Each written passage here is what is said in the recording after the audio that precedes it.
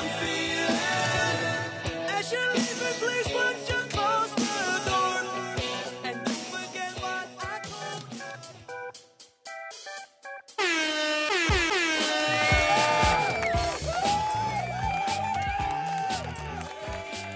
you. It's party time. Jason McCoy alongside my co-host, Nelson Boyer. We are the cast to Put 'em on the Couch, and today we come to you from the Pour Tap Room in downtown Wilmington, North Carolina. Oh, We're cheers. for a very special, but I would say somber occasion, Nelson, but I don't think it's going to be somber. What do you think? No, not somber. Not somber, not with what we're doing, not with who we're celebrating. No, you got a playlist that's going to keep us live and active and well. We got a little Josie in the background. I wasn't prepared, Nelson, for the music that was going to be playing in this place. Yeah, well, hey, you know what? It Adapt and move on, doesn't right? really set the mood. Bob gave me a playlist to those of you listening. He asked that I play mostly AC/DC and any other 80s hair band as sort of a special send-off. I am a product of the 90s, but an avid supporter today of 80s hair band music. Very nice. The power ballad. And speaking of power ballads, we've got the Cowardly Lion in the house. Mr. Ben Sorensen. Mr. Vinyl himself. That's right. In more ways than one. Welcome back. We also have one of Bob's longtime friends and I believe even office mate. That's right. Cape Fear yeah, Community that's College's right. own. You were in his office. Oh, my God. We'll let some of these guests speak in just a little bit. I don't want to make anyone feel any social pressure to come down here. But again, we're at the Poorhouse in downtown Wilmington, North Carolina, celebrating what should have been Bob's 6th year post-surgery. Yeah, that's right. Wow. It was December 31st, 2017. That was when he got his double lung transplant, and he was back at work on August 20th, 2018. Absolutely. They told him it would take 18 months to get back to work. And it took him about 18 days. Yeah. Yeah, by comparison, I think I had an ingrown toenail one time that kept me out of work for about a week. Good for you. Yeah. Hey, you Can't do that anymore. You got to nurse that. You know what I mean? That is a. I don't think you can miss more than 3 days in a row anymore. Yeah. Well, I will definitely get started. I wanted to tell a few stories about Bob, or let everybody tell a story, and Bob's life really it went deep with me. He was a big mentor, and. Just a small funny way the other day, I carry my big stick, right? Yeah, I always carry a big ruler. My students, if they listen to this, will know, my colleagues will know I carry a big ruler. So the other day, I'm walking past my classroom, I'm walking past some offices, and somebody says to me, why do you always carry that? And I'll be honest, I almost burst into tears. I hadn't even thought in years about why I carry a big stick. Well, being a presidential aficionado, I figured it was some kind of homage to Roosevelt or something like that. It was an homage in a way to Bob. When I started teaching here at Cape Fear, Robert Puckett, my first department chair, told me to go and sit in on people's classes, and he said, Bob was a good teacher. Suzanne Smith, go like sit in on these people's classes and learn something you've never taught before. You don't know really how it's done. You know the information, but you don't know how to present it. So I'm like, all right. So I went there, did that, and Bob he was sitting down, and I didn't even know he had like 22% lung capacity. So he was sitting down. He didn't always walk and command the room the same way I command the room. He was sitting, and he had a big stick, and he had a big a foot-long ruler, and he was pointing at different things, and he was using it. He was twirling it around, and I said, "Why do you always do that? Why do you?" He said, "It started because a lot of times I'd be sitting, and then it just became a habit." And he said to me, one piece of advice I would give you is always carry that with you. People will wonder what the hell you're doing, and if that's somebody they want to mess with. And so I just started teaching with it, and I guess I'm saying all that to say that Bob will always be such a big part of me. He'll be such even little things that I'm like, Bob is such a big part of who I am as an instructor, and the love that his students had for him is the same love that I hope to inspire. Even those little, one time he came to my office, he sat on the couch, and we started comparing notes about our sticks. who's got a better ruler, and we would leave them behind for each other. We'd find them for each other. So it just became a little thing. It's little things like that that really, they get at me. They're things like that I think about every day. It's been a weird couple of days since I've been back. And so I have to ask. It's just sad. Do you know who has Bob's stick? I do not, but I know a good place to look would be, I know one of the classrooms that we might want to look in. In fact, maybe I'll go over there right now to see if I can find it. We can have it with us. Well, the executor of Bob's estate, at least current executor to his estate, is Michelle Missy Mathis. She came in yesterday and picked up a couple of boxes of Bob's belongings. And I'm pretty sure that she left the stick behind. I have it on good authority that she did not take the stick. So I'm saying to you on the air right now, Nelson, and I'm pretty sure Randall, Bob's brother, would agree, that nobody deserves that stick more than you do. So if we do manage to find that stick, that's really nice. I think we'll have to pass that on to you.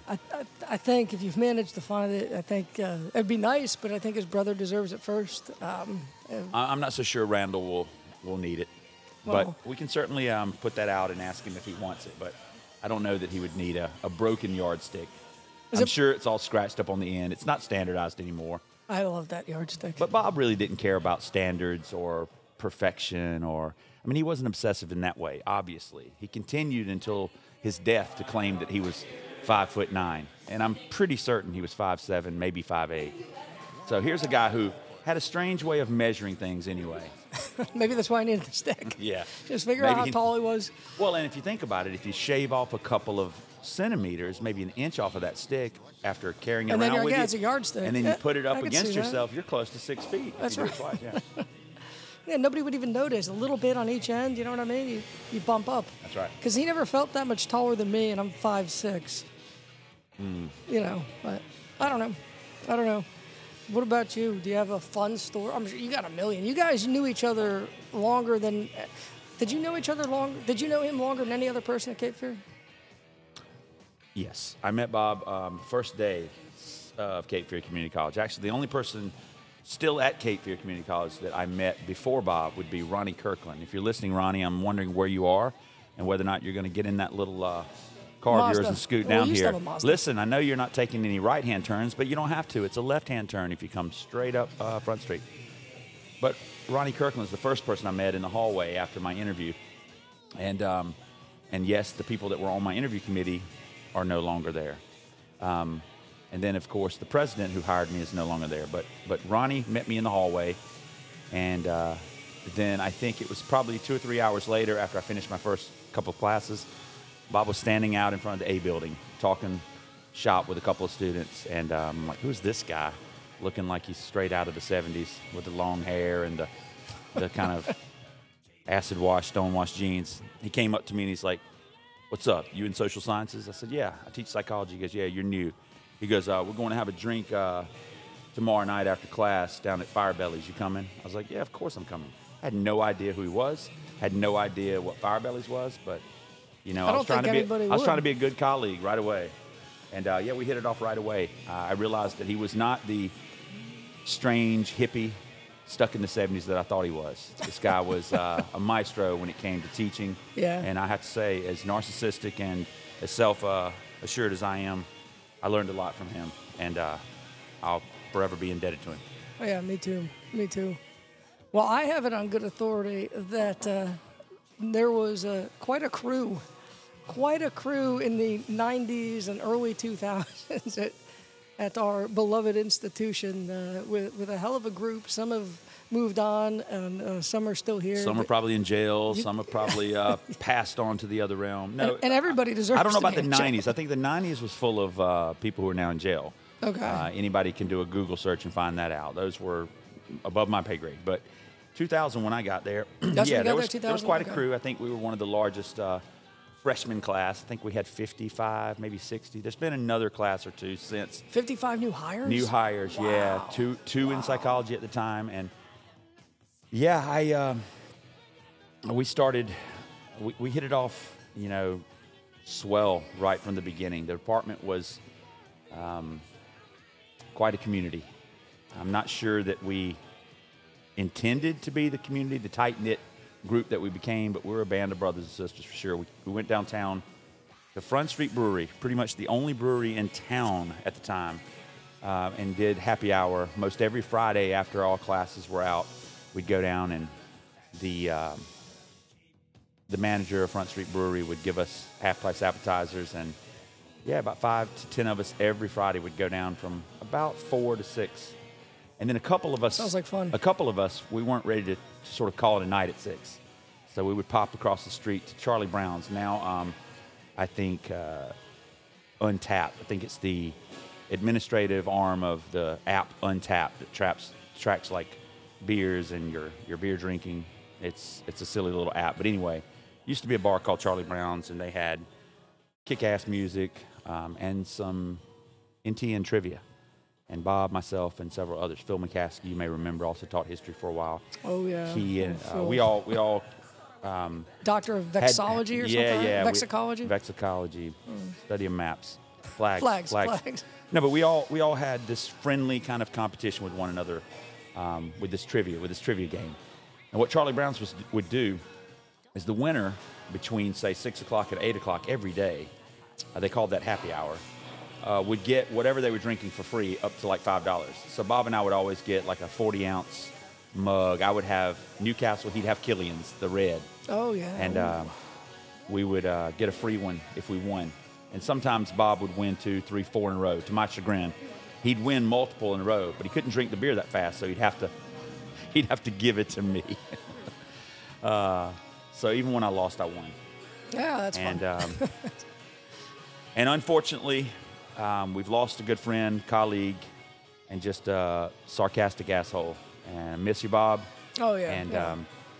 I don't feel like I've won. Yeah. I don't feel like I've won. Listen, I got to play this song for Bob.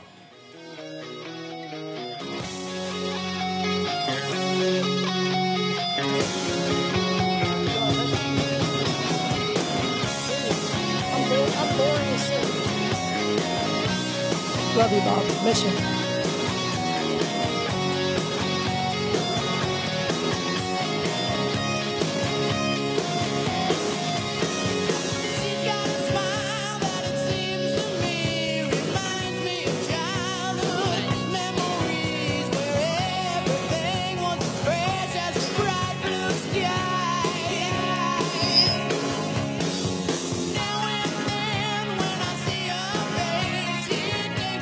Way to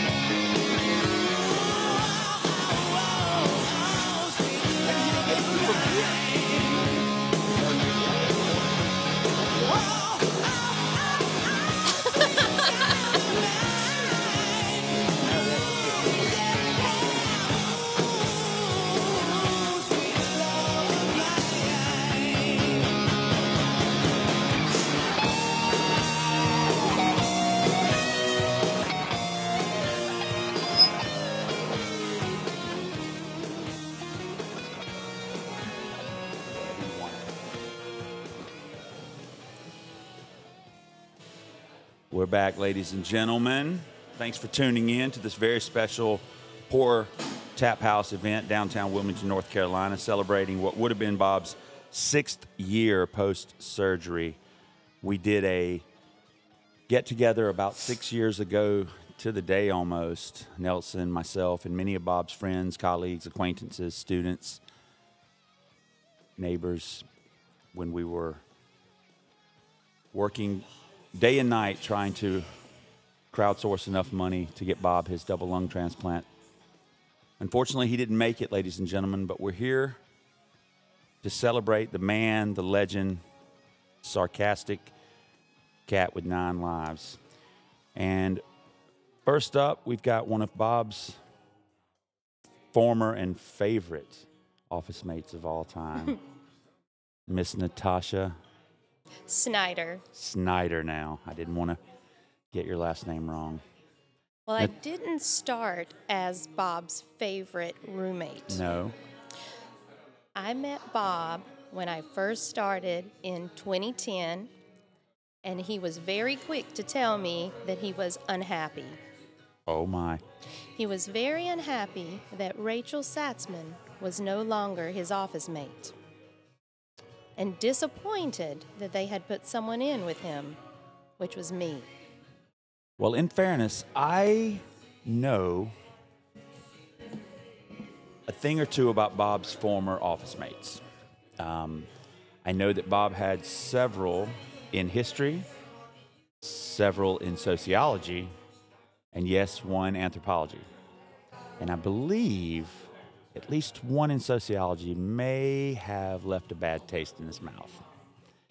For reasons that you can already imagine, this guy was quite conservative ideologically and was convinced that history, political science, and yes, sociology was best taught from a staunchly conservative viewpoint. He was always arguing with Bob about how only the liberal elites were teaching and writing the textbooks, and if only he had his choice of textbooks, he could do so much for our students. And Bob and he went back and forth. So in fairness to you, Natasha, being a sociology instructor, Bob prejudged you. That's what he did. I can honestly say he absolutely adored you as well as Rachel. And I know he thought a lot about you and respected you, Natasha. We came to be very close friends, but my first week at Cape Fear, 3 different social science instructors warned me. Yeah. Warned me about Bob. Yeah. And when I met him, he made an agreement with me. He called me Rainbow and Sunshine. Oh, my goodness. And he wanted to see who influenced the other in that first semester. He was a realist, he was sarcastic, and stubborn. For sure. And so a few weeks into my tenure, Robert Puckett called me into the office just to check. Yeah, this was the department chair at the time, right? Yes, he was my first department chair, and I was thinking perhaps being, housed with Bob was hazing. Yeah. As a new employee, to test me out, to see if I had the endurance to make it at Cape Fear Community College. Yeah. And I told Mr. Puckett that I was just fine. And that first semester, by the time we got to the end of it, I think Bob and I really connected.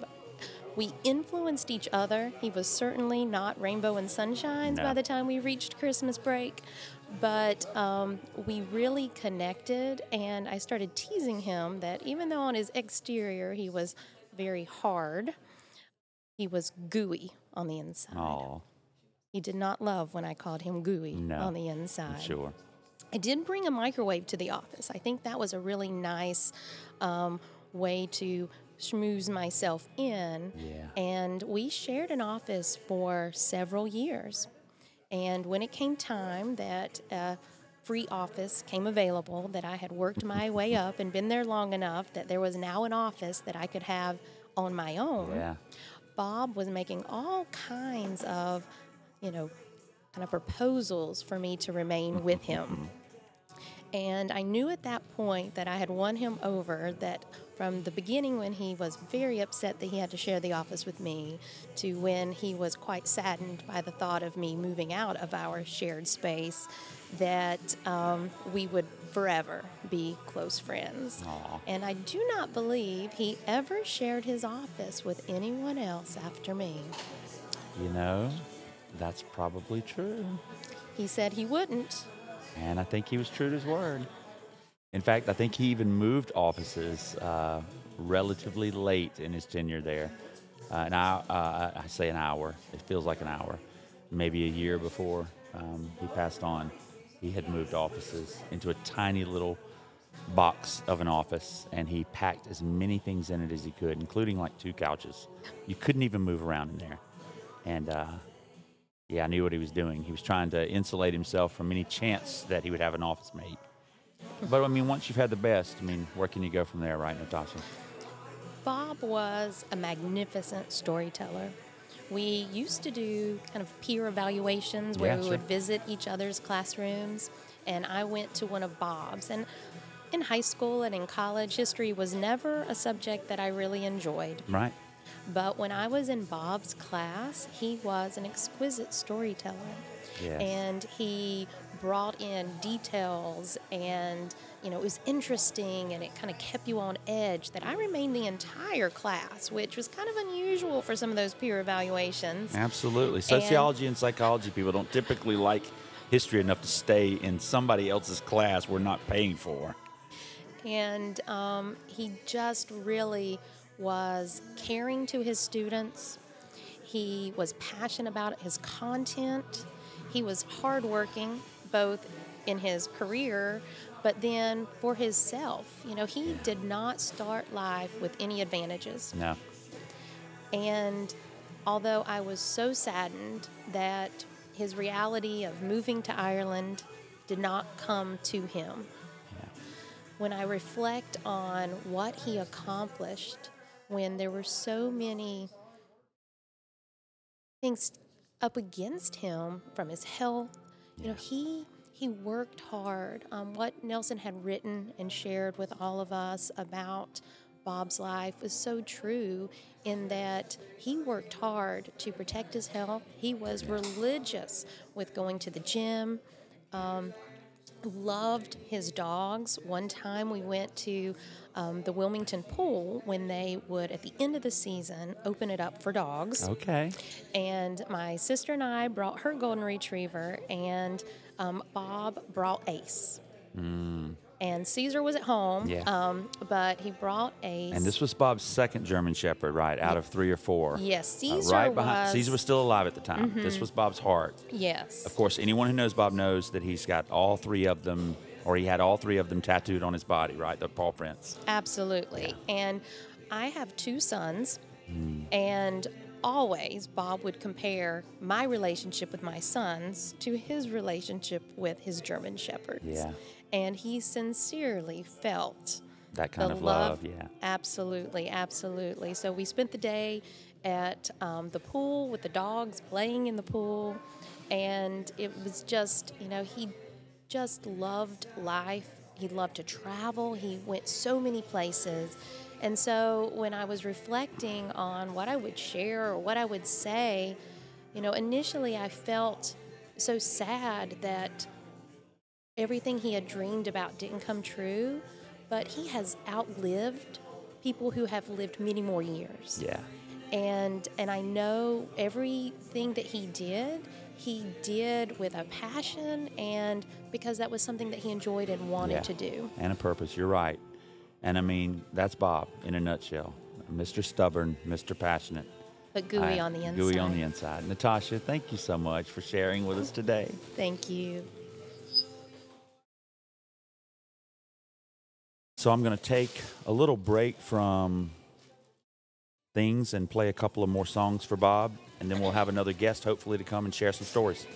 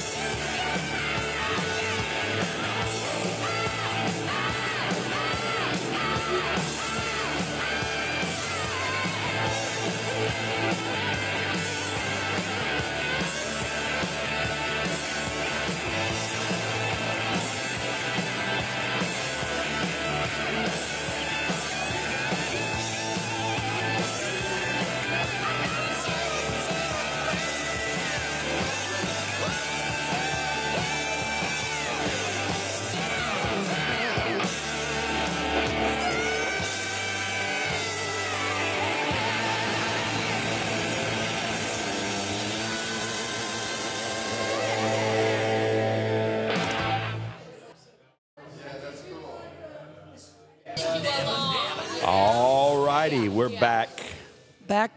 Poorhouse, Wilmington, North Carolina. Come on down, so many of the come out, places that you have guys a drink on us. Pour one out for Bob. So many of the places that you guys were talking about, I have no idea where. Well, of course like not, Charlie man. Brown's, Things change. yeah. Charlie Brown's, Things change. Things change. What do we have? The Rhino Club. I never talked about that one. I didn't talk about that one on the air. Well, and then, of course, I do remember Fire Bellies. Fire Bellies, but that's right? gone. Yeah, that's gone. That used to be like above a parking deck, and the parking deck's not here. Things change, man. Amen to that. Things change. Amen to that. Like, I'm looking at this picture of Bob right here. I can't believe he was that ripped. Yeah, he took his bodybuilding very seriously. He did. Yeah. He did. It's funny. He broke his arm. You know, speaking of taking things seriously, Bob was married once. He used to take life a little more seriously, and his wife threw a 40th birthday party for him. Okay. Went to his house. And I was the only guy there. There were about 10 or 15 females, which, true to form, Bob wouldn't have it any other way. And the first song that came on was the song about You're So Vain. Oh, my God. And the women were all, like, dancing around him, after which he went and got a photo album and started... Of him? Yeah, of himself. Gross. And he started touring his life, right? And the very first photo I saw was of him... tanned and all muscular and glistening on a stage wearing the little bikini bottoms with the banana hammock. Well, if I may, he probably thought that song was about him. Here's the thing. I said, who is that guy? He goes, that's me. This was before Photoshop. So it was clear that it was him, and he had been in a bodybuilding competition. That's hot. I don't know if you know that That's or not. hot. I did not, but He didn't win. I'm not surprised. But he was in a bodybuilding competition. When my wife and I were talking about Bob just the day he passed, she said, man, he was in good shape. Well, we had a picture pop up in our memories, or he was at the house for a party or something. She said, man, he was like really in good shape. I'm like, yeah, he was. That's why that's probably why I never knew he was sick until he let it be known, because he took great care of himself. Yeah, he took very good care of himself. I wish he had taken a little bit better care of himself and retired just slightly early. So he could have got on that plane, got to Ireland, and I could have gone on vacation there with him this summer. Do you think if somebody had asked them, gave him a choice, you can go to Ireland? Oh, they did. For 6 months. We've been talking to him about retirement for years, right? But if somebody had given him that choice, I think he'd... No, he still would have continued putting it off. No, he was exactly where he wanted to be. I think he wanted to be at work. He was exactly where he wanted to be, yeah, I think so. I hope people remember that. He was a worker. Yeah, so. No, he definitely was where he wanted to be. He was doing exactly what he wanted to do, and I don't think he'd have any regrets. I don't think he'd apologize about how he lived his life. I think the only regret he would never have... apologize. Yeah. I think the only regret he'd have was, maybe passing away in that freaking hospital. Yeah. I think that would have hurt him the most. It certainly hurt me knowing that, I think that's what hurt me too. That he was in that hospital, and I was halfway across the country for Christmas, but... No. I know. He never would have done that. No. If he had expected, I don't think he expected it. I don't think anybody expected it. No. I know, right to the end, he was thinking about work. Yeah. He was thinking about work, not just work, but again, like for some people, work is work. And I'm not guessing about what people feel about their jobs, but like I don't know if a janitor is passionate and loves, and maybe they are, but. For somebody like Bob, work was not work. It was fun. You talked about the vacations he took. Yeah. He took working vacations, right? No, he lived his... really, because his work was his love. No, he was passionate about his work, obviously, so much so that when he went on vacation, he thought about where are these destinations I can go and learn more and dive deeper into history. I think that was what was really cool about some of the things that I've heard from his students, some of the things that his students have said about him, was that they were inspired. Yeah. And if you can inspire one person, wow. If you can inspire 15 people in one class, wow. If you can inspire, 100 people a year, wow. Yeah. I don't think I've inspired 100 people in my lifetime. No, well, he's definitely inspired quite a few staff, faculty, and also students. We've got one sitting up here at the bar having a drink. I'm going to have her over here in a few minutes. I don't we want got, to. we got a colleague got here. a colleague here. The Cowardly Lion has come. I'm going to step back away from the land and of Oz. take a phone call. If somebody wants to take my spot. Yeah, sure.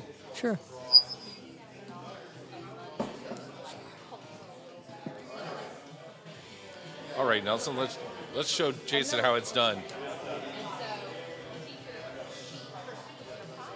I should mention at this point that Jason is the interviewer. Usually, he is the focal point, the head on the swivel.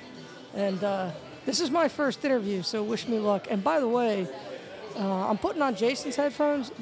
That's a big head. That's a legit sized head. I can barely fit into this thing. Or it can barely fit on me. What's up, buddy? What's up? And who do we have? I'm Ben Sorensen. How are you? I'm pretty good. Ben Sorensen was a colleague of Bob Brennan's for 8 years? 10. 9 years? 10 years? 10 years? Yeah. Wow, because you were part-time downtown, weren't you? Yes, I was. Yeah. So, what is there a story or a memory of Bob you'd like to share? You mean ones that are appropriate for the air? No, I'm kidding. Do we have an Okay. air? Yeah, I mean, that's true.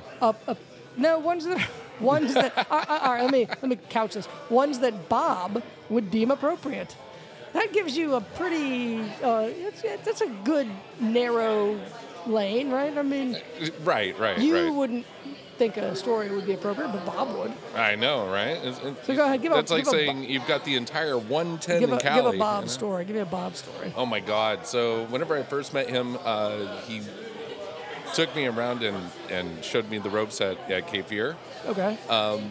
Like telling me the ins and outs of administration here, with all the glory that entailed.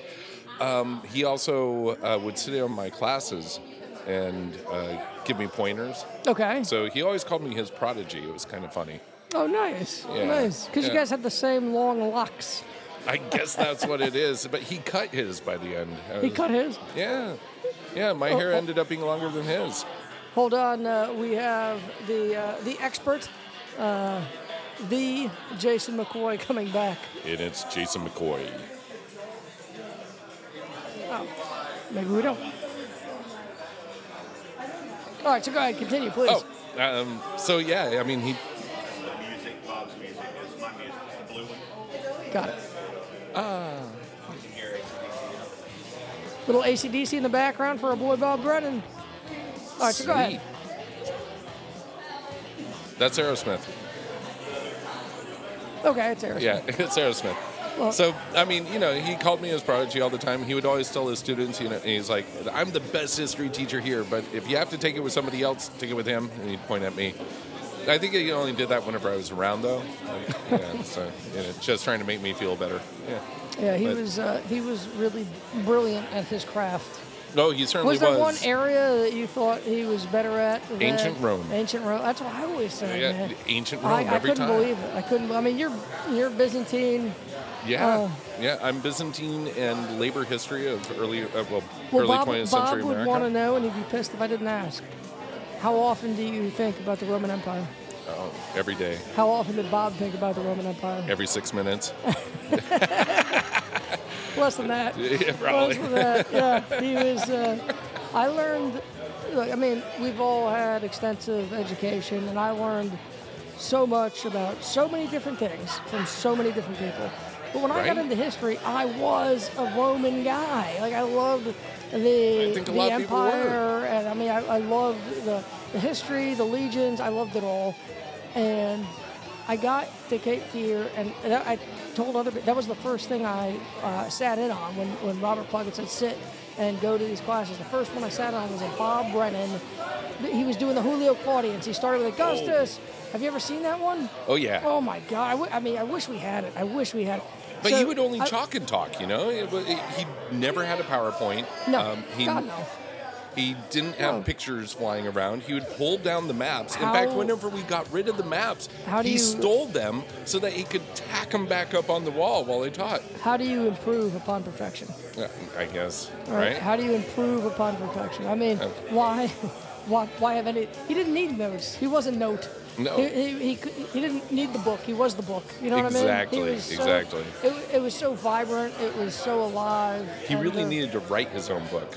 And that's one thing that I kind of... You know, he definitely could have, but I don't know. I mean, I've said many times, and we were just saying earlier, I think he was just so happy in a classroom doing what he was doing, and we're all going to miss that. It's a loss for... Oh, absolutely. You know, I've never felt a loss for the community.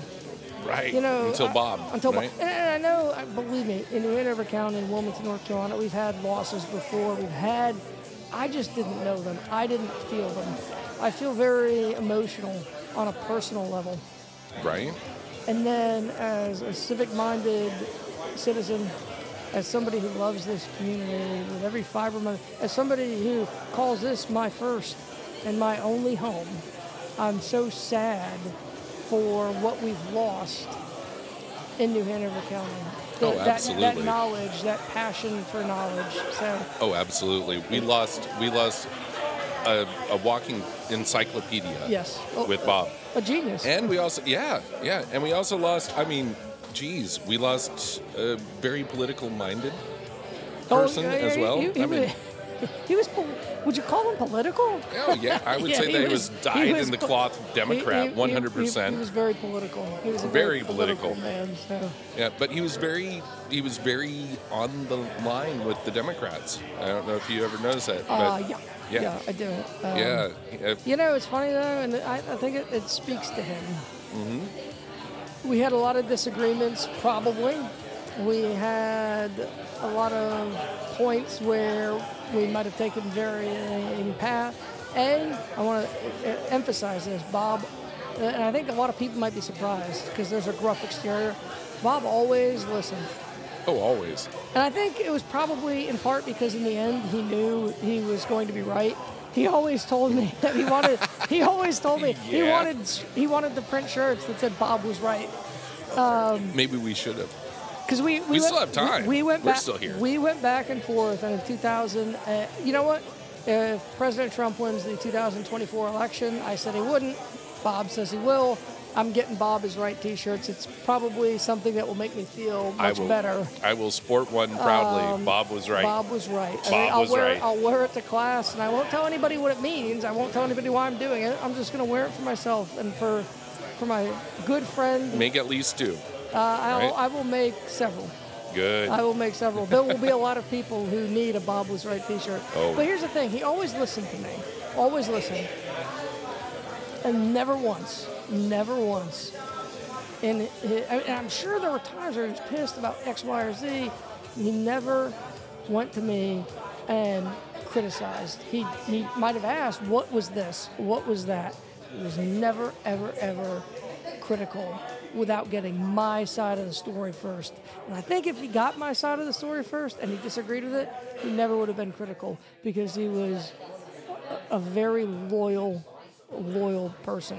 And I think that's a rare quality today. And it's something absolutely. It's something I admired in him. It's something I emulate in him. So I think it's something that the Democratic Party... Yeah, this is AC/DC. This is AC/DC. The Democratic Party in New Hanover County could certainly learn a thing or two from how he was.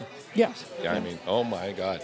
But yeah, he would only listen and then he would respond to it. That was definitely a Bob thing. That was his thing. And that was something, again, we'd be a lot better off if we did. Didn't mean he didn't get hot. No. Didn't mean he didn't get upset. He got upset, he got hot.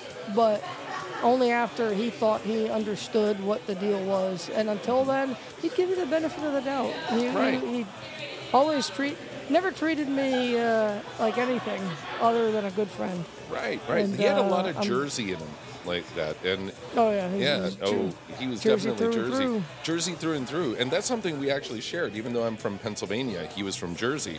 I don't know. Do you know where he went to college? I don't. Kutztown University. Okay. And that was about 30 minutes away from my house. Okay, nice. So, nice. We knew the same stomping grounds. I used to perform at Kutztown. He attended Kutztown, Okay, and wow. he had that same style of, I would say it's like our region of somebody pisses you off in the street, and it's like, fuck you, and fuck you too, and then, let's go have a beer. He loved that. That was his jam. That was his jam. That was definitely his jam. But one thing I gotta say is, for all his gruff exterior, for all the times that he tried to present his imperfections, if you will, it made me seriously doubt that he actually had them. Imperfections or a gruff exterior? No, the imperfections that he tried to present. Oh yeah. He was. Yeah. He look. He had a creamy center. He had a very creamy center. And I think it made it all the more special when you got to know him. Right. Because I don't know that everybody made the effort to get to know him, and I don't know that that bothered him. But I think that the people who would count him as friends would say that there was a heart there that I emulate. Now, I would like to be as giving and as kind. Oh, absolutely. As I'm speaking into his microphone. That's his microphone right there. That's his mic. I mean. Well, look. That's just one thing. But also, we would be remiss if we're talking about Bob and we're talking about his politics and his job. And I know that people have already talked about his dogs. Oh, yeah. But nobody has mentioned his role-playing. He loved role-playing games. He was a Dungeons and Dragons fiend. Yes, that's true. That's true. And people didn't talk about that, I've noticed. That's true. And he was absolutely brilliant. Did you ever see the figurines that he'd paint? Yes, I did. Oh, yes, my I did. Very impressive. God. He was so good at that. I was. He had a very artistic heart, and it showed up right there, as well as when he was a DM or a dungeon master for Dungeons and Dragons. Absolutely. You could not touch the creativity and the artistic heart that he had. Absolutely. And that got really missed at Cape Fear, I feel. It didn't show there, but where would it? Yeah. Right? Yeah. You're not playing Dungeons and Dragons while talking about the Roman Empire. Well, you could. Oh, he did. But that was while you're playing Dungeons and Dragons. Let's get Jason back on here, and let's try to get some more of his colleagues. We got a lot of people who have showed up to talk about Bob, to support Bob. So I will put a little music on. Sweet. And once again, this is Bob Brennan's Bash. Bob, we love you, and we really miss you. Miss you, Bob.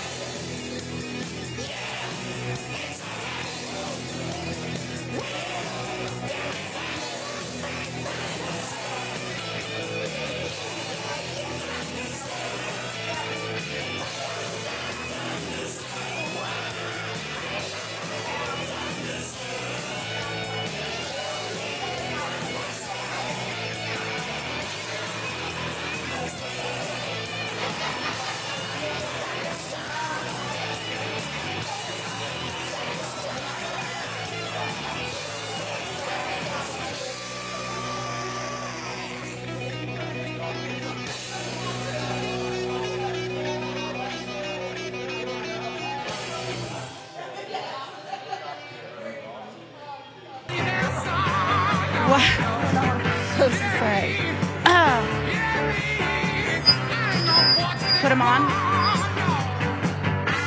Oh.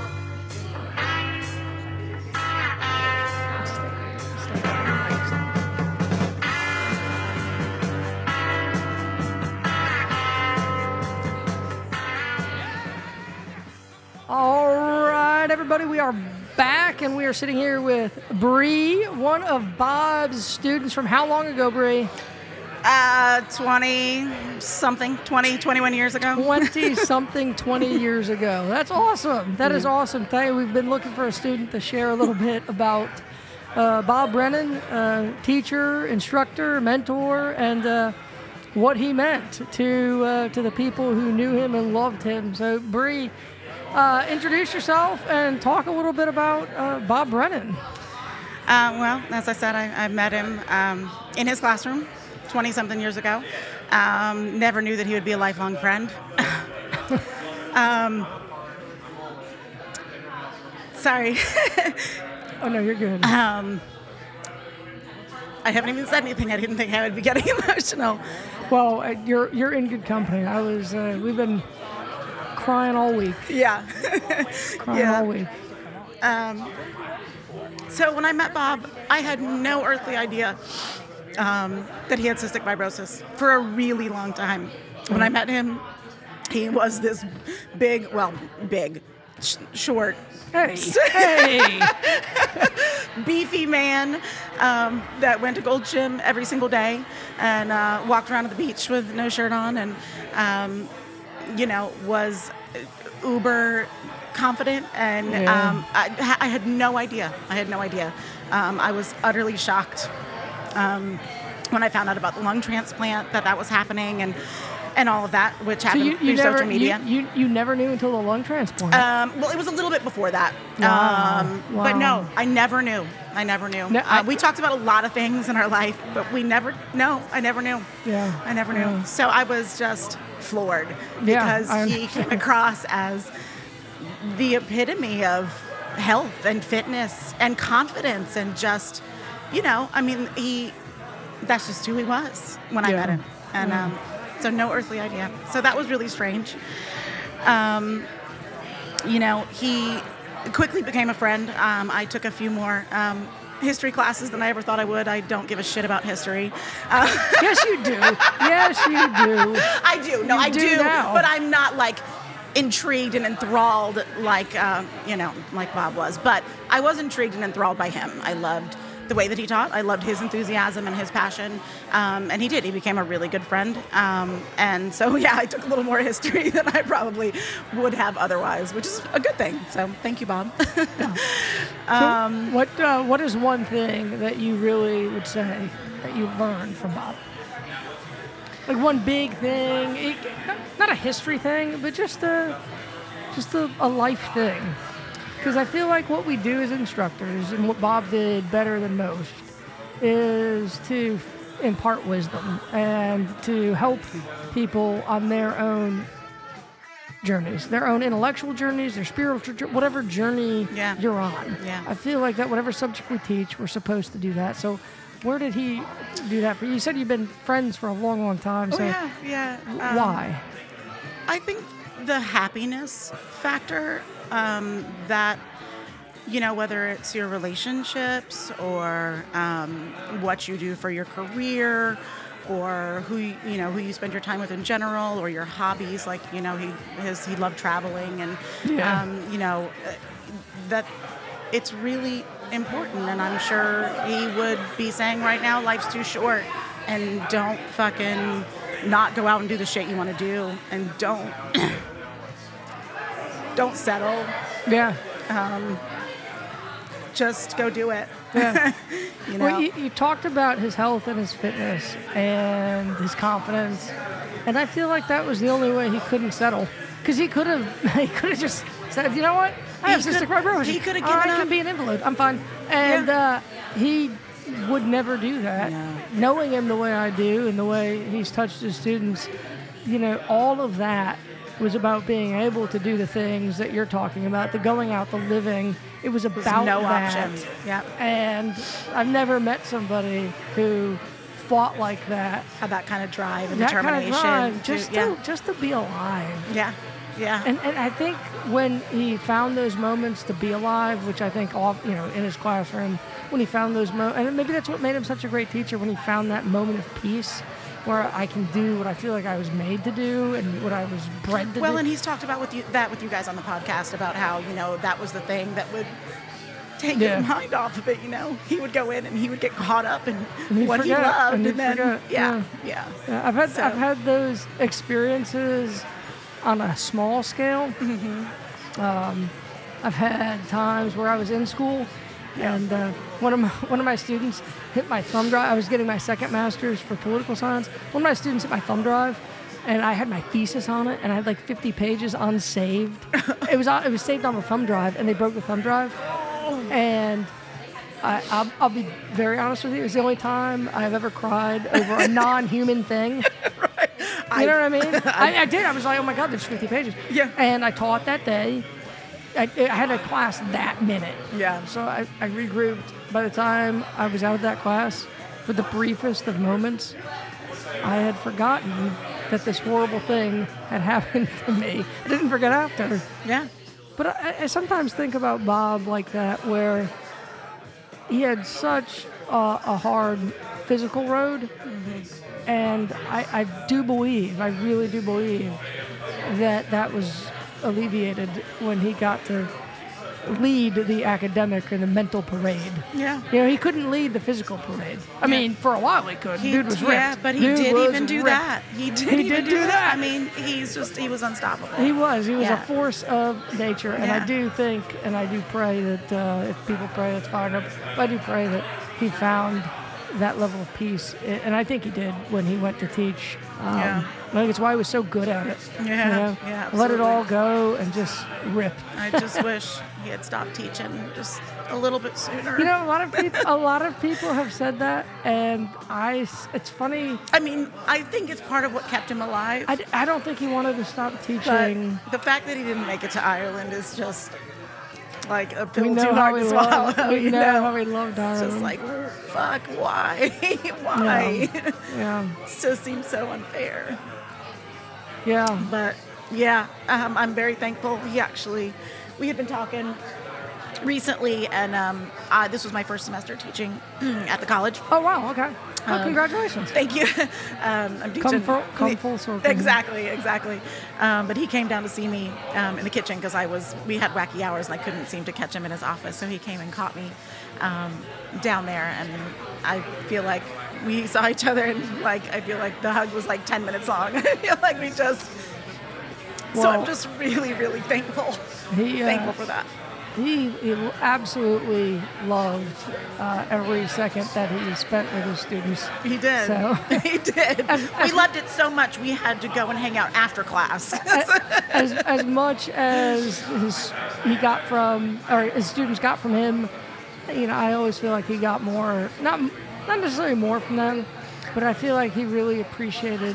Well, yeah, and like I said, a long time ago, he used to be married and whatnot, and we knew him going through his divorce and all of that, and he doesn't have kids and all of that, and so having people around him when he's feeling kind of floating out there on that island of madness, seemingly alone, I think it was really important to have as many people as he could have, and so that was a really good community for him, especially during that time, I feel like. I agree. Yeah. Bree, we really appreciate you coming and so much. sharing your memories. Appreciate you doing this. Oh, we love it. We love it. It's and Bob would be proud. It is self-indulgent and somewhat selfish, and I don't think he had it any other No, that's way. A+ from Bob. You got it. That checks a lot of the boxes. And I also know for a fact, if our listeners don't, that Bob does not only know sarcasm, he mastered sarcasm. Oh, yes. So He could do it with just his eyes. He didn't even have to say anything. Most He could be assuredly. sarcastic and Most just looking at you. assuredly. He spoke sarcasm like some of us dabble in English. Absolutely. He was a genius. Yeah, So master's degree. I'm going to put on a little more music. We're going to go find a couple other people. Thank you. Thank you, Bree. Thank you so much. We appreciate it. Yep, me as well. Bye. Bye.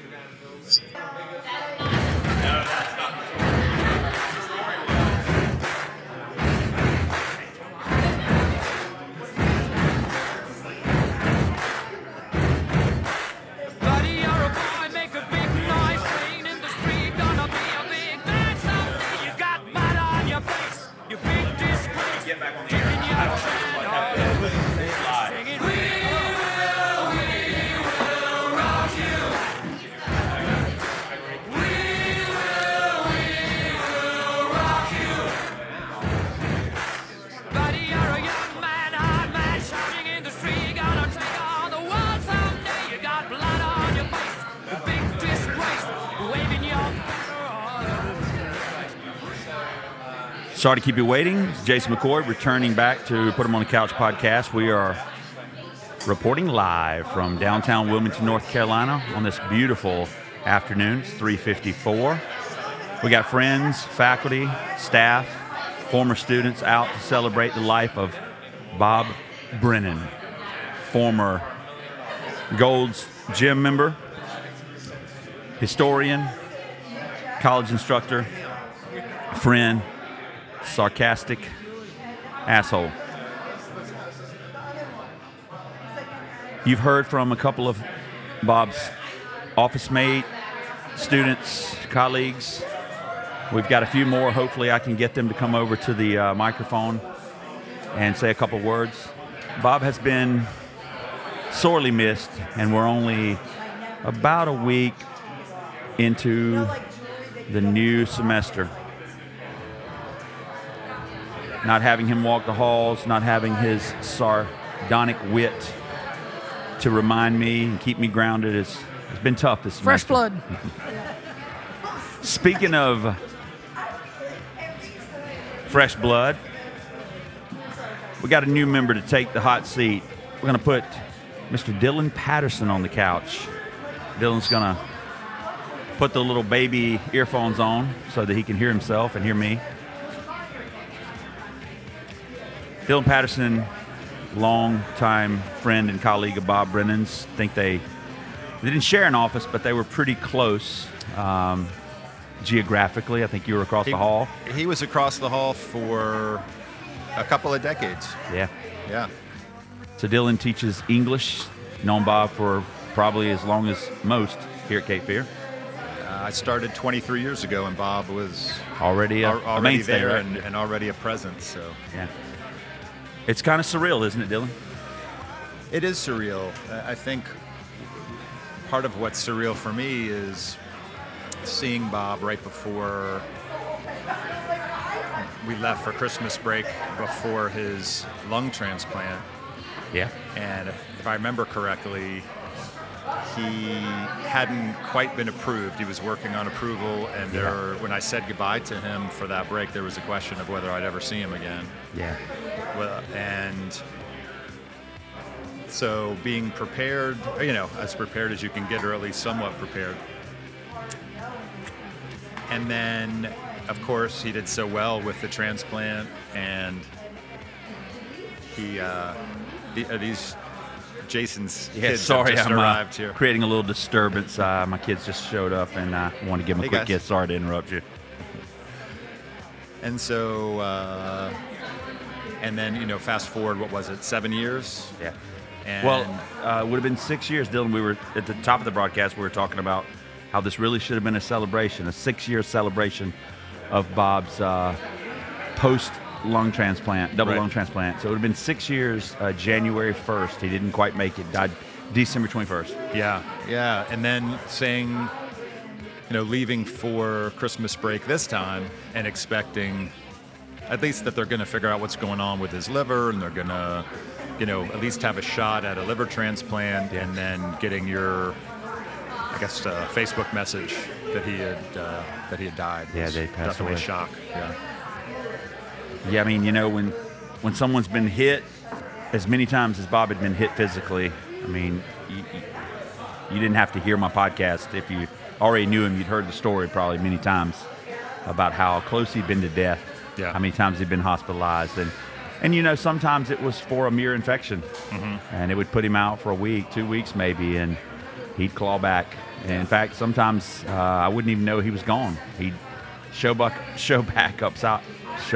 up back outside my office a week, 2 weeks later, and say, "You miss me?" And I'm like, "Why would I miss you?"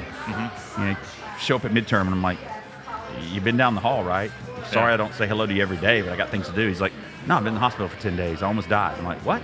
Yeah. I was like, "Nobody told me. You didn't call anyone." He's like, "Why am I going to call anyone?" He goes, "It's nothing, a little infection." Yeah. There was always that feeling with Bob that he could beat most anything thrown at him. Yeah. And Yeah, that was his whole life, right? Yeah. I mean, that story that has, I don't know if, I guess haunted me, of him being a part of that group of children with cystic fibrosis, and them all dying one by one. Yeah. And then the capper of that story is the doctor's suicide. yeah, Like, oh, God, how do you, and then, I think death always has us questioning. Well, it gets us in touch with change, of course, and whether we've done it right, whether we're doing it right. yeah, and then, I live near Oakdale Cemetery, and you walk through that cemetery and you see, people that lived 90 years, and then these little grave markers, someone who lived 4 days, Yeah. and trying to make some kind of sense of, why? Yeah. What I'm trying to think of what movie I just watched that was really trying to make sense of. I don't know. The wheres and hows and what the fors. draw. Yeah. Why, Yeah. One baby's born with cystic fibrosis, one isn't. But what's encouraging, what is for me empowering, and is just that he did everything with the cards that he was dealt. I know it's a cliched metaphor, but with the cards that he was dealt, couldn't have done more with them. As far as extending his life. No, I think that's right. And the hard-headedness, the tenacity, the almost obsession with which he went about life. I joked with him and gave him a hard time about measuring himself so harshly against the bench press stick or the whatever physical metric stick he was using. How many times have I been in the gym? How much can I curl? And I'm like, dude, there are other measuring sticks, right? Yeah. Like your value, your worth is so much more than just your physical physique. But for Bob, I don't know that he articulated, and he articulated a lot of things very well, but I'm not sure that he convinced me. He articulated it well enough for me, because I was always wondering, why is he so obsessed with physical physique? And I think for him, it was, the metric that was the closest to life.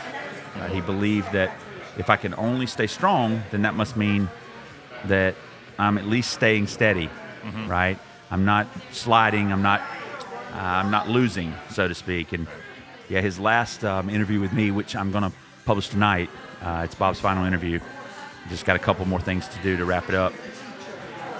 He sounded tired, and he sounded almost like he'd given up in the last hour. He sat with me. And I have to admit, I was worried for him. I was uncomfortable listening to the pause, just sitting with the pauses, him saying, "I'm tired, Jason," and I never call you Jason. I'm like, wow, it still haunts me. It plays in my head, It was almost as if he knew this was it. And I reluctantly went away for Christmas and left him behind. And sure enough, man, just before I left, he said, "Man, I'm having a little trouble breathing. I got to go into New Hanover." I'm like, "Yeah, it's just probably that fluid. Go in there and get that meta wet back off of you, man. You'll be good to go." And he's emailing me, texting me, several days that, hey, what are we going to talk about? I want to talk about human frailty. I want to talk about the Constitution. He had all these ideas about what he wanted to talk about. Yeah. And, it just, he went dark. A couple of days later, I texted him like, "Hey, man, did you ever get out of the hospital? You okay?" And he's like, there was nothing from him. And that's when I started getting messages from his best friend, Steve, and his brother. They were there, and they had his phone. And they said, "Man, he's lost consciousness. And I don't think it's going to be long." Yeah, I just remembered what movie I was watching, and it's this new movie on Netflix called Society of Snow. Just watched it myself. Been recommending it to a lot of people, including my wife. Right. 1972 Uruguayan soccer team, right? Rugby team, have the crash in the Chilean Andes. Yeah. And they made that movie alive. There have been multiple books about it. But this one was so much better, wasn't it? Yeah. It was incredible, and that, very explicit discussions about why did some survive the initial crash, why not others? And just trying to make sense of it. Some sense of randomness, and then also the, I'll say spoiler alert, although this occurred in 1972. So is that two of the guys, tired of just waiting at the fuselage of the plane after a couple of months pass, they go to hike their way out. Oh yeah, they're searching for Chile, right? Or for a city in Chile. Like they're convinced that on the other side of the horizon, I believe, there's the promised land, right? Yeah, and that scene where they get to the first peak and they look over and it's just nothing but mountains and mountains snow. after mountains. And they're not deterred, are they, Dylan? Well, one was a little, right? But Bob would have been the other guy. He would have been. Yeah. I mean, he would have talked shit about how far it's going to be, but he'd be like, "You know what? What else are we going to do?" It's just that, that will to I think it may be referenced in the movie, but maybe it's something else I was listening to. Churchill's quote about history is just one goddamn thing after another, or whatever it is. And as it relates to life, I mean, most people, it seems like, at least in the U.S., don't have to contend with the kind of relentless health challenges. I mean, the majority. I mean, Right. you know, most of us kind of get through, you know, but just that day in, day out grind of it. Yeah. And you know, one thing we could say is that sort of he's special, that he had a special like will to live. On the other hand, I've heard people who are in difficult circumstances, like a friend who lost her 21-year-old son to a drug overdose, Right. say, you know, people say, well, I could never handle this. And it's like, well, you would have to figure out how to handle this. I don't have any unique special set of Skills to handle the death of my son. You just do it or you I'm don't, having right? to do it. Yeah. And when you find yourself in that position, but some people do fold. Of course. And of course. Bob did not fold. No. I mean, and that's you know, I am not in that same position. My health Right. is good. But all of us are contend with change and disappointment, and so the legacy he leaves behind is one, you know, the dominoes that he started that sort of continue is role modeling that kind of grit. Yeah, that as it determination, relates to- that perseverance. yeah. Some call it stubborn tenacity, but yeah, I like that, Dylan. Yeah. Well, man, anything else you want to share before we get another one of Bob's friends, colleagues, students over? I think I like the last thing I said. I think Yeah. that's and I'm gonna miss him. You know, he and I were you know, close work friends. I wish we could have gotten to know each other better, but I'm glad I got to know him as much as I did. Yeah. Well, I know he respected you and thought a lot of you, Dylan. Yeah. And thanks for taking time to come by. Absolutely. Appreciate Thank you for putting man. this together. Yeah, man. Again, this is Jason McCoy for Put 'em on the Couch, and we're spending the afternoon live at the Poorhouse, downtown Wilmington, North Carolina, just celebrating the life of Bob Brennan, sharing stories, remembering the good times and the bad. If you knew Bob, if you know Bob, if he had any kind of impact on you, please, if you're in and around the downtown Wilmington area, stop by, have a drink on Bob, pour one out for him, stop by and leave a well wish or share a story. Gonna go back to some music, and I'll be back in just a couple minutes.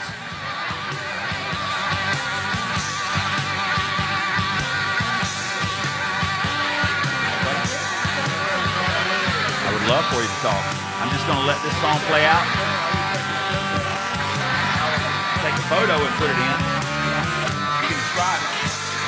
See the one I brought? See the one I brought? So again, we are here at the Pour Tap Room, downtown Wilmington, North Carolina on Front Street.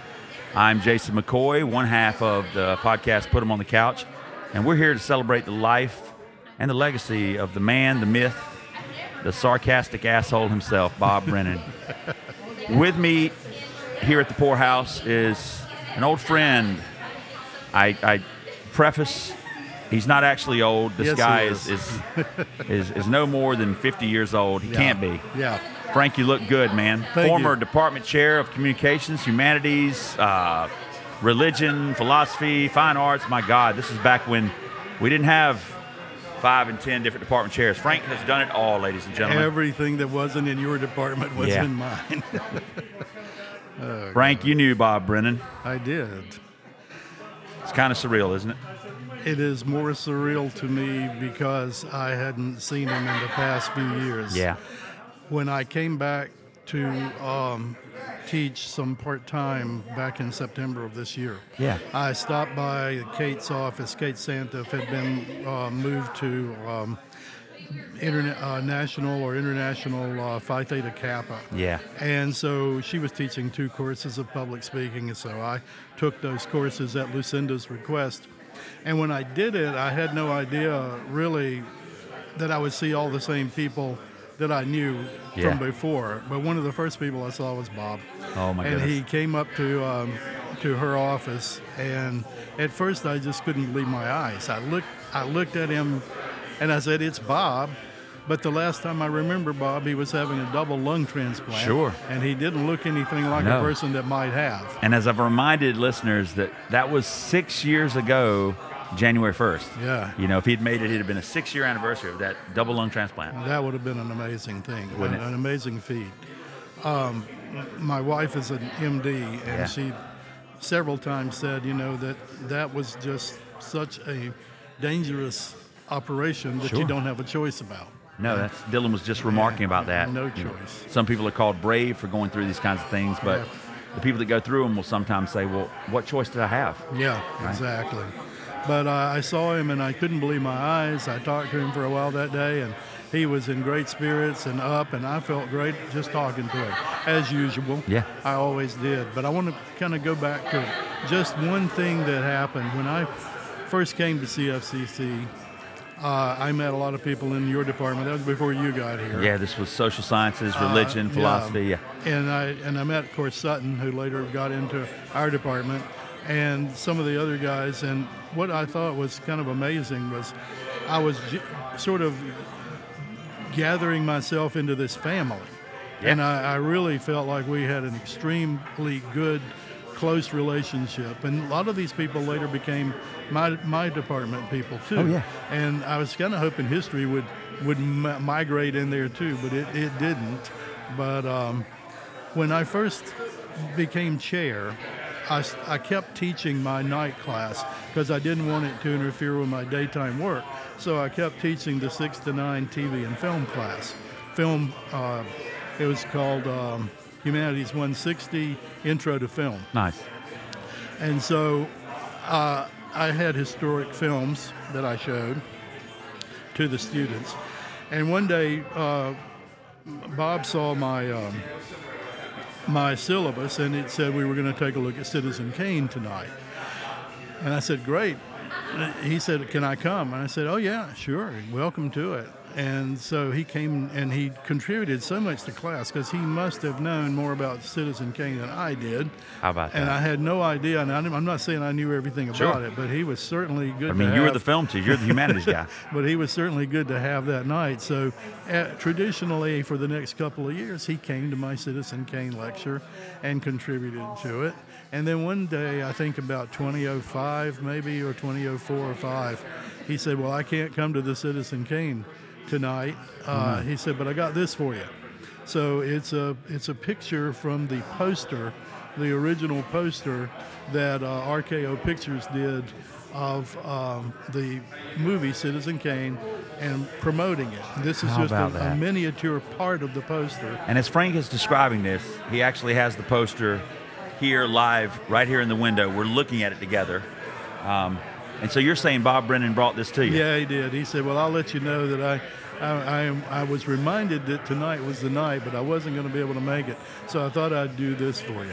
So I kept that in my office until I retired in 2012, and now it's been in my home office since 2012, about 12 years. And every time I look at it, of course, what do I think of? Bob Brennan.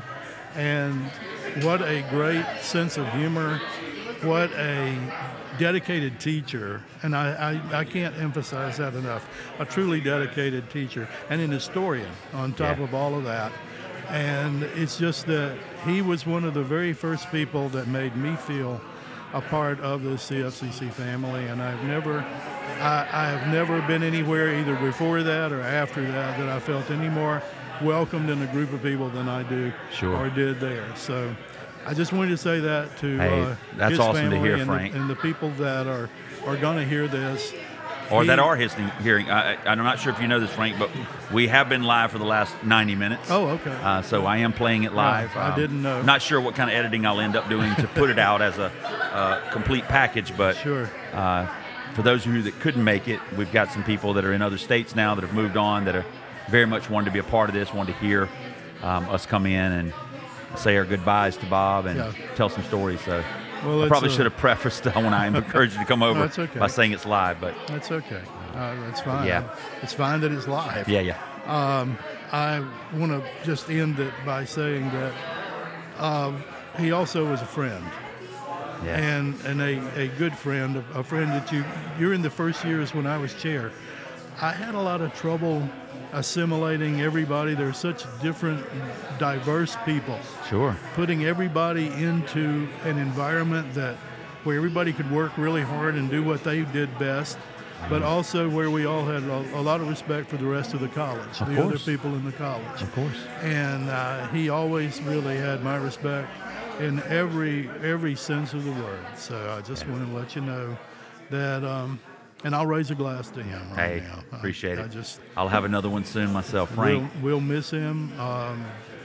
It's just unbelievable, but I just can't say enough good about the guy. So thanks a lot for the opportunity. Thanks for your time, Frank Carter, ladies and gentlemen. We appreciate you, Frank. Hope to see you soon.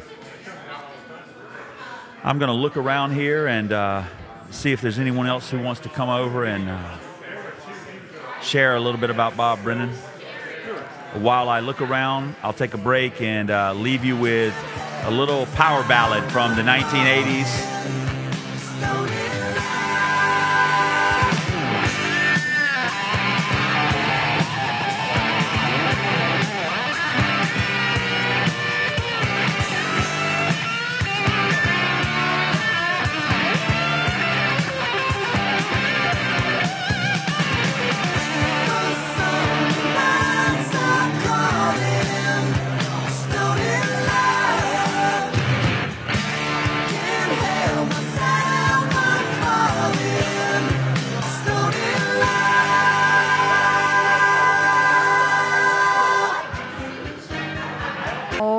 Everybody, we are back. We are here with another one of Bob's colleagues, instructor, professor of anthropology, Rachel Saltzman. How you doing, Rachel? Fantastic. Rachel just asked me if this picture of Bob behind me was real, and it is a credit to Bob that somebody might believe, and I could believe, that Bob on Arnold Schwarzenegger's body, Bob's head on his body, is plausible. No, I could totally it is believe plausible, that. right? Bob was Bob. That's what everybody says. Like when Bob died, I was talking to Amanda, my wife. I was talking to Amanda about it, and that's what she was saying. I remember Bob being ripped. He was ripped. He was ripped, and he got ripped-ish after the lung transplant. Yeah. You remember how small he got? Yeah. I mean, he must have been down to he must have been close to 100 pounds. Yeah. He it's just a testament to Bob that he came back. He worked for it. Did he ever? Did he worked ever? for it. Yeah, it was right here in this building 6 years ago that we raised money for him, and he came in via, it was a Zoom or it was a conference call, FaceTime. But I know he talked about that often. He talked about that meant a lot to him to see how many people were fighting for him. And it gave him the strength for him to keep fighting for himself. So, Rachel, we're here. It's a sad day, but it's a celebratory day, as Bob would want it. Yes. And we've invited everybody to talk a little bit about something they remember from Bob Brennan. How long was he your colleague? So I met Bob in 2008. When I was moved into his office as his office mate. And I had been warned by a lot all of these office people. mates. He did. I'm wondering if it was, at some point, do we have to ask about, was there a Bob thing? I think it was like hazing. It was you have to survive being in the office with Bob if you're going to continue working at Cape Fear Community College. I think that used to be in the faculty handbook, as a matter of sure. fact. Section 3.1. That's awesome. Yeah, I shared that office with Bob. It was the best onboarding experience I ever had. He was just so fun. The students loved him. I mean, there was 20 students that would follow him back to the office after class and just rub it in. Chit chat and continue whatever conversation they were having in class. These students were so excited to learn from him, and he's just an amazing educator, an amazing historian. Yes, he was. And it always made me feel inadequate. I would go and I've told this story a couple times, but I was told by Robert Puckett, our first chair, first chair, Me too. learn how to teach by watching other teachers. And he's like, you're a smart kid, but you've never taught. Okay. And he recommended Bob. He did warn me not to buy into the negativity. This is what he said. He said, don't listen to the complaints. He just listen to the lecture. I just feel like Bob was like, it wasn't even negativity. It was like healthy skepticism. It really was. Like, I don't really even view it was. as negative. It was just like so skeptical because he was brilliant. So of course he was skeptical.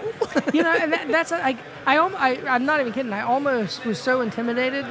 I was never shy, but I felt like I was so intimidated by, like, I'm like, that's what we do? Like, I have to do that? And I'm like, I don't know that I can do that. And I told him that. He met with me after class, and I sat with him, and we talked, and he told me, he's like, no, that's it. He said, you just got to find your own style. But he's like, what he told me was, you have all the knowledge. He's like, we have all the knowledge. And it really made me realize that it was not about how brilliant he was. It was that how he worked hard to be brilliant. Yes. It wasn't, part of it's natural. Maybe there's a natural thing. Like, I don't want to get into a nature-nurture thing. He worked his ass off. He did. Not just physically to be able to do his job, but mentally to be able to get his job. He worked his ass off. So I agree. He was smart, but it was from work. For sure. Definitely. Do you have a great Bob story after? So 2008, you said you started working together? 2008, I was moved into his office, and then they moved me out of his office to move to the Q building, which was actually right across the street. From where we are? Yeah, so, you don't know about Q building? I don't know Q It was building. wild. It was actually awesome. So that building was in the basement of where not the basement, the ground level of where WHQR was. No way. We had a building there? Oh, totally. And so all my classes were in that building. And I had this humongous office with a bathroom, bathtub, shower. And you had an office with a bathroom and a bathtub? Bathtub and shower. Was this a private office? Yes, and floor-to-ceiling windows that looked out on Front Street. Why did you leave? Why did we get rid of that building? I think we held on to that building for as long as we could, and then they wanted us all back together. And I went from there to U building. U's not bad. Come on, U's pretty U good. was great. Yeah, U was pretty awesome, but it wasn't that. It that doesn't was have a bathroom. Awesome. No that kidding. was crazy. That's insane. And it was probably good that they moved me because, truth be told, I did not get a lot of work done when I was an office mate of Bob's, just because there were so many students in and out of there.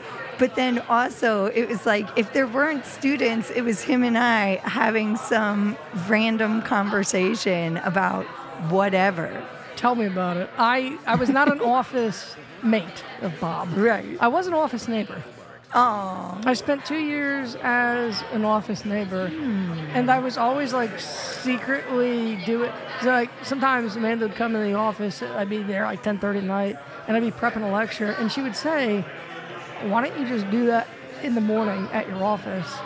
And I'm like, I can't. No. Because there's at least a 25% chance that Bob will say something either stupid or interesting, and I will have to prove him wrong. Absolutely. Or let him tell me why I'm wrong. Or we will have to just agree and in like a circular way, just keep agreeing with each other and talk about the same things we already believe in. But sure. you couldn't pull yourself away. That was Bob. It was just like, I have a lot of shit to do. I know. But damn, this is interesting. I agree. And it was just, he just got in you like that. He just was, that's why I was saying to people earlier, he was just such a part of, he's going to be a big part of me. Me too. Moving forward. I learned a lot from Bob. I learned a lot from him in general, and I admire his courage and grit when it came to fighting for his health and his body. I mean, the litany of diagnoses that he had, and he would always like pack this very specific lunch in order to maintain proper blood sugar. Oh, yeah, it's work out incredible. every single morning. It's incredible. Just like the care he took for his body, we should all be inspired by Amen. that. Amen. Well, I would come to his office right before, because I'd leave, it was that, that little cutout in the S building. I where, know. Where Joe Landstein's office. So totally. I would go there, go do my work. Ronnie Kirkland's old office. Yes. I'd go do that. And I'd get ready to go to class. I'd check in, I'd wave in. And this is when Bob was really getting sick. And he'd be sitting there giving himself, we'd have 5 minutes. I'd have to go to class, he'd have to go to class. He was giving himself insulin shots to go to class. Or when he was getting much older, or not much older, much sicker, he was laying on his couch, hooked up to oxygen. And he said, I just need like 3 or 4 more minutes just to get the oxygen to walk down the hall. And then to talk. To teach for an 15 hour. minutes or an hour, Yeah. an hour and 15 minutes. And I know he fought for it, but I never got the sense that he felt it was a burden. He always felt it was a joy. And that more than anything is what I take away, is finding a way to maintain the joy of my work. So I love that. I really love that, Nelson, because that's what we all need to do. It's a choice. It's a conscious choice to look for the joy even in the bad times. And that's kind of what's going on here. It's like, I'm so sad that Bob is gone, but in some ways I'm so glad to be here to celebrate who he was. Me too. And glad to be here with my colleagues, And it sounds like they used to do this a lot before you and I started working. They did. It's like, what did I miss? We missed like, the we used to cool go hang era. out. I'm like, okay, fine. I know. I started in 12. I didn't know you started in 8. So I started teaching at the college in 2005. 5, okay. Yeah. But I was adjunct at that point, and then I was TFT for like multiple years in a row. Really? Yeah. Okay. Yeah. Well, thank you very much for coming on. Thank you, and Nelson. speaking with us, and to our raise our Bob. glasses, water, wine. To our good friend Bob Brennan. We'll put a little music on. We'll get some more guests up here, but we are continuing from the Pour Tap Room in Wilmington, North Carolina, our celebration of our good friend and colleague Bob Brennan. Cheers.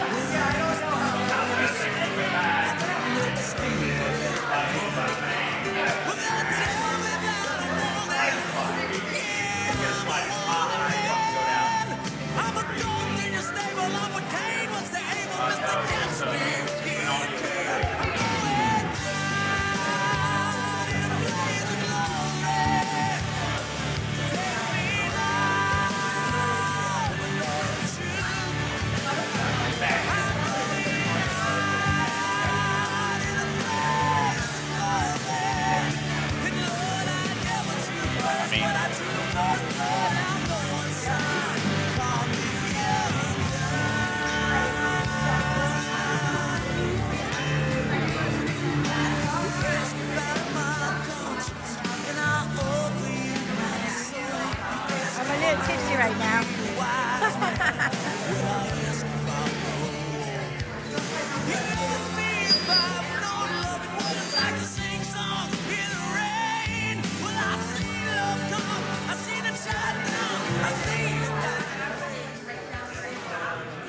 And we're back. Jason McCoy live here at the Pour House in downtown Wilmington, North Carolina on Front Street. It's a relatively nice day, a little overcast. celebrating the life and times of Mr. Bob Brennan, 28-year history teacher, friend, colleague, sarcastic asshole to many, mentor to students. Been interviewing some of his friends, colleagues, former students. We've got a very special guest here, poised and ready to tell a story or two. Professor Yuna Shin, ladies and gentlemen. Yuna. Hi, how Hi are there. you? Nice to see you. Yeah. So what can I say about Bob? He was Bob. Right. I mean, you say Bob, and there he is. So yeah, I wanna say, like, when I first started teaching at Cape Fear, this when I met Bob, because he was very interested in learning German. Yes. And so, and he was about to go on a long trip to Germany in the summer. So he's Yes. like, can I come and take the class? So, like, my very first semester at Cape Fear was in my class. So that's where we met, in my class. So, I mean, he was a colleague, but he was also a student. Yeah. And, you know, we were all very young then. And we're talking like 20 years ago, right? Right. Yeah. So, yeah.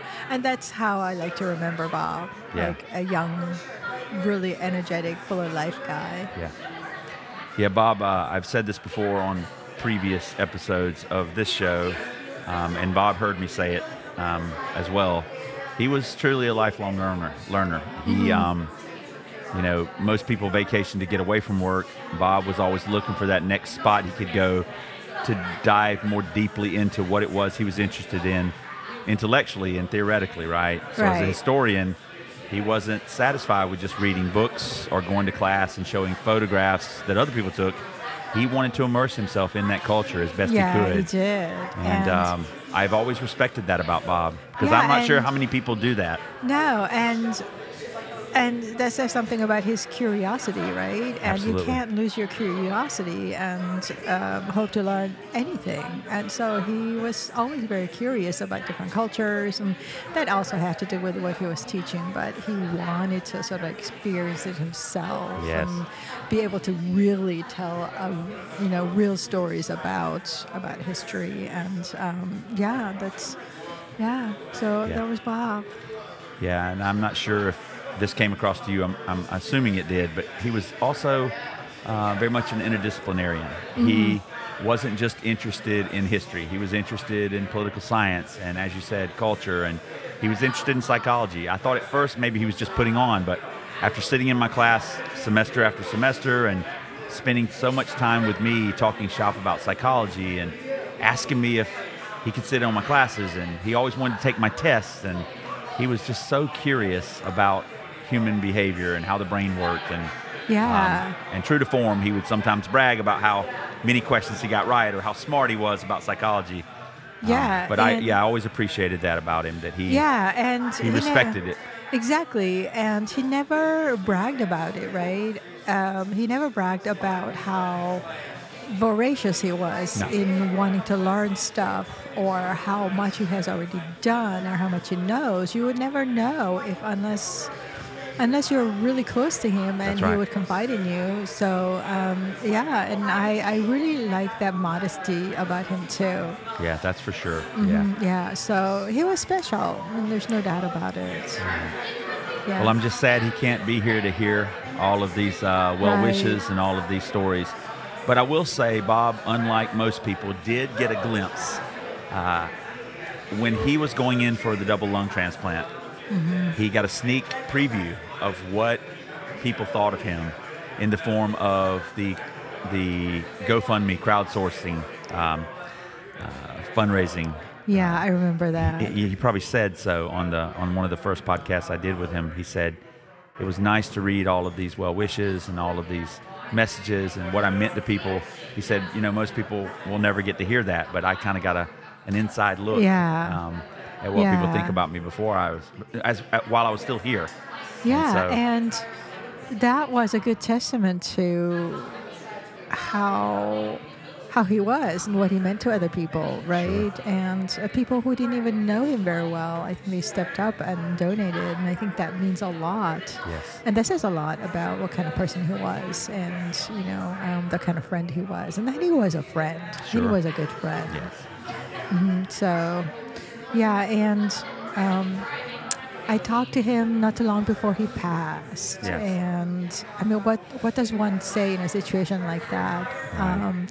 And I knew that he was planning to retire and move to Ireland, and he had been telling me about getting Irish citizenship through his grandfather, I guess. That's right. And he was telling me all about that and how he got Irish citizenship. And once he's done at Cape Fear, he's done working, he would be moving to Ireland. And That's I said, right. yeah, Bob, you're going to be finishing, you're going to be retiring from Cape Fear, and you're going to be going to Ireland like you planned for so many years. And I was just so saddened that he didn't get to do that. But he is now free to fly wherever he wants to.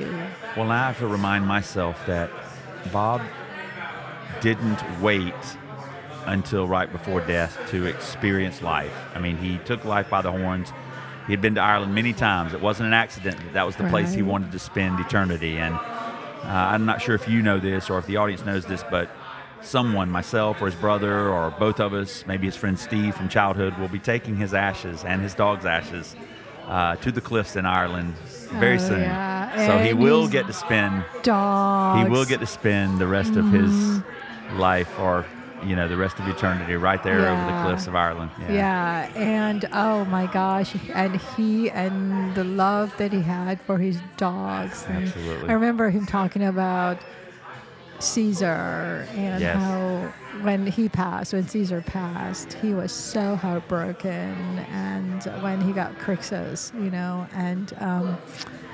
but any pet owner will tell you they're not replaceable, right? And he was so heartbroken, but I think he was happy with Crixus. But I imagine, I don't believe in afterlife, but I do believe in some sort of incarnation. I call that the Korean side of my upbringing. But I am inclined to think that he is now free, right? Free of broken body, free of illness, free of pain, and I am really, really hoping that he is reunited with the dogs that he loved so much, and everybody that he held dear, who preceded him. Well, Professor Shin, Yuna, thank you for coming on and speaking. Thank you. And sharing your story about Bob. Thank I really you. appreciate it. Yeah, we'll miss Bob. Thank you. He was someone special. Thank you. Thank you.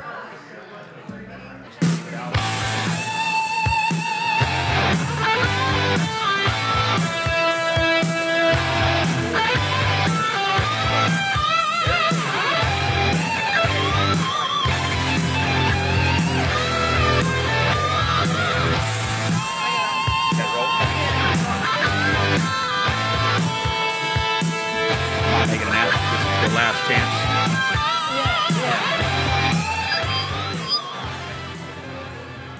All righty then. Jason McCoy back with you at the Poor Tap House, downtown Wilmington, North Carolina, Front Street, on this sort of dreary Friday afternoon, January 12th. Kind of like an Irish summer day. Yeah. Almost 5 o'clock. We've been going now for a little over 2 hours. I'm sure most people are tired of hearing my voice if they've been listening live. Chances are they're no longer listening to us live. Well, hopefully you've been entertained by some of the music that Bob chose. Bob was very much into the 80s power ballads. It is down. Yeah. Oh, it is. Okay. Yeah, you're hearing it from the. Okay. Yeah, Nelson's asked if I turn the music down. I'm like, unfortunately, that's the establishment we're in. We don't have control over their music, but yeah.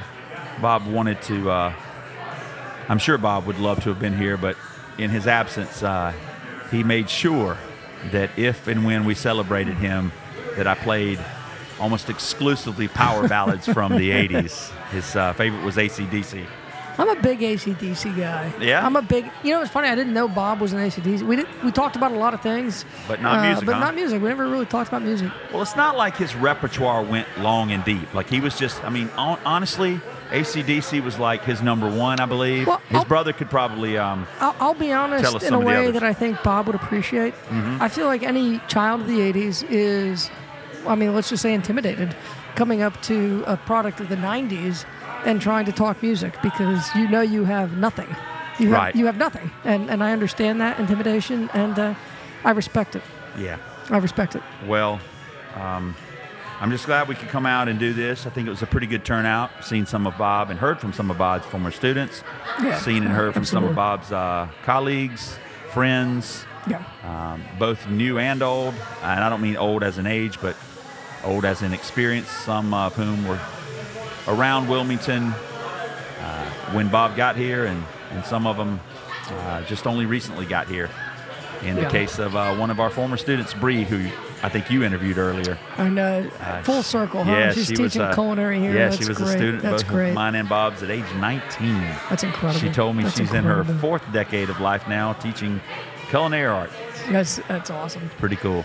That's awesome. Yeah. Yeah, well, as we wrap up, and I don't know if Thank you. I hope we get one or two more people to come up and share some memories. I know I shared some at the beginning. I know you have, but I just want Bob's friends and family to know that for me, like I said earlier, people say, "Oh man, if they were here," and then not even in a religious context. I know Bob is here. Bob is a big part of me, and he's a big part of every single person who came out here today. Yeah, I agree. You know, I was talking to my wife and my brother when my mom passed away, and I reminded my brother and my wife that my mom didn't really die when she stopped breathing, that she lived on inside me, and she lived on inside my children and inside my niece and nephew, you know, and I feel that in some kind of way, even though we weren't biologically related, even though we didn't share like familial DNA, Bob is a citizen of this earth. He's a citizen of this species. Yeah. And we probably shared a little bit of DNA somewhere down the line, and we definitely shared a all shared lot a of little. experiences and a lot of stories, and a lot of regrets, a lot of fun times. And so, you know, in those ways, Bob is gonna forever be inside me. Yeah. And I wouldn't be the person, certainly not the teacher I am, without him. So Yeah. Well, the rest of this semester and the rest of this year, every year until I stop teaching, is going to be different. It's going to be sad, and it's not going to be nearly as fulfilling or as special because a good friend of mine is gone. But in that spirit that you were mentioning, and because he was a history teacher, I don't mind imparting a little bit of knowledge on Bob's final episode. Abraham Lincoln believed that the only way you can achieve immortality was through the lives that you touch while you're here. And he did. He was one time he was suicidal, and his friends were afraid he was going to kill himself. And he was saying, "Well, you know, you don't have to worry about that because I haven't done anything worthy of being remembered." oh wow. And Bob did so many things worthy of being remembered. I know people who were touched by him will remember him and be inspired by his message forever. And so we can't talk to him, but in so many ways, he's still here with us. I couldn't agree more, man. All Well, right. Nelson, I'm going to think about wrapping it up here. We are beyond the 2-hour mark. We're closing in on 2 hours and a half, and it looks like the live stream closed at 2:02. Apparently, Podbean only gave us 2 hours worth of live streaming. That's all Didn't right. even warn me or let me know, but That's okay. it's just as well. There were only 4 total participants. We did garner a new follower. Somebody out there in La La Land. La La Land tuned in and All became a right. follower of our show. Great. But I'm glad that we were able to do this for those that wanted to tune in, and Thank I'm you even for more doing happy it, we could Jason. do this Thank for you those for- that wanted to come by and share a final word or two. Thank you for for setting Bob. this up. I'll definitely try to wrap this up, package this up, maybe cut some of the music out, although not all of it, and like we intended, or like you intended, put this together in a nice little package for Bob and his brother and any other member of the family that might want to have this as kind of a memento, right? Nice little bookend to Bob's life and Bob's career, just hearing from maybe people that respected him, that he respected the most, share stories about what he meant to them. And I know that he would be smiling and probably laughing if he were here. And telling us what we got wrong and making fun of us. Yeah. All in love. Well, Nelson, I'm going to let us mingle these last couple minutes. All right, buddy. I'm going to turn the power ballads from the 80s back on and let that take us out. Take us out. Little Doors, I believe. Sounds good. Or no, House of the Rising Sun. Oh, all right, fitting.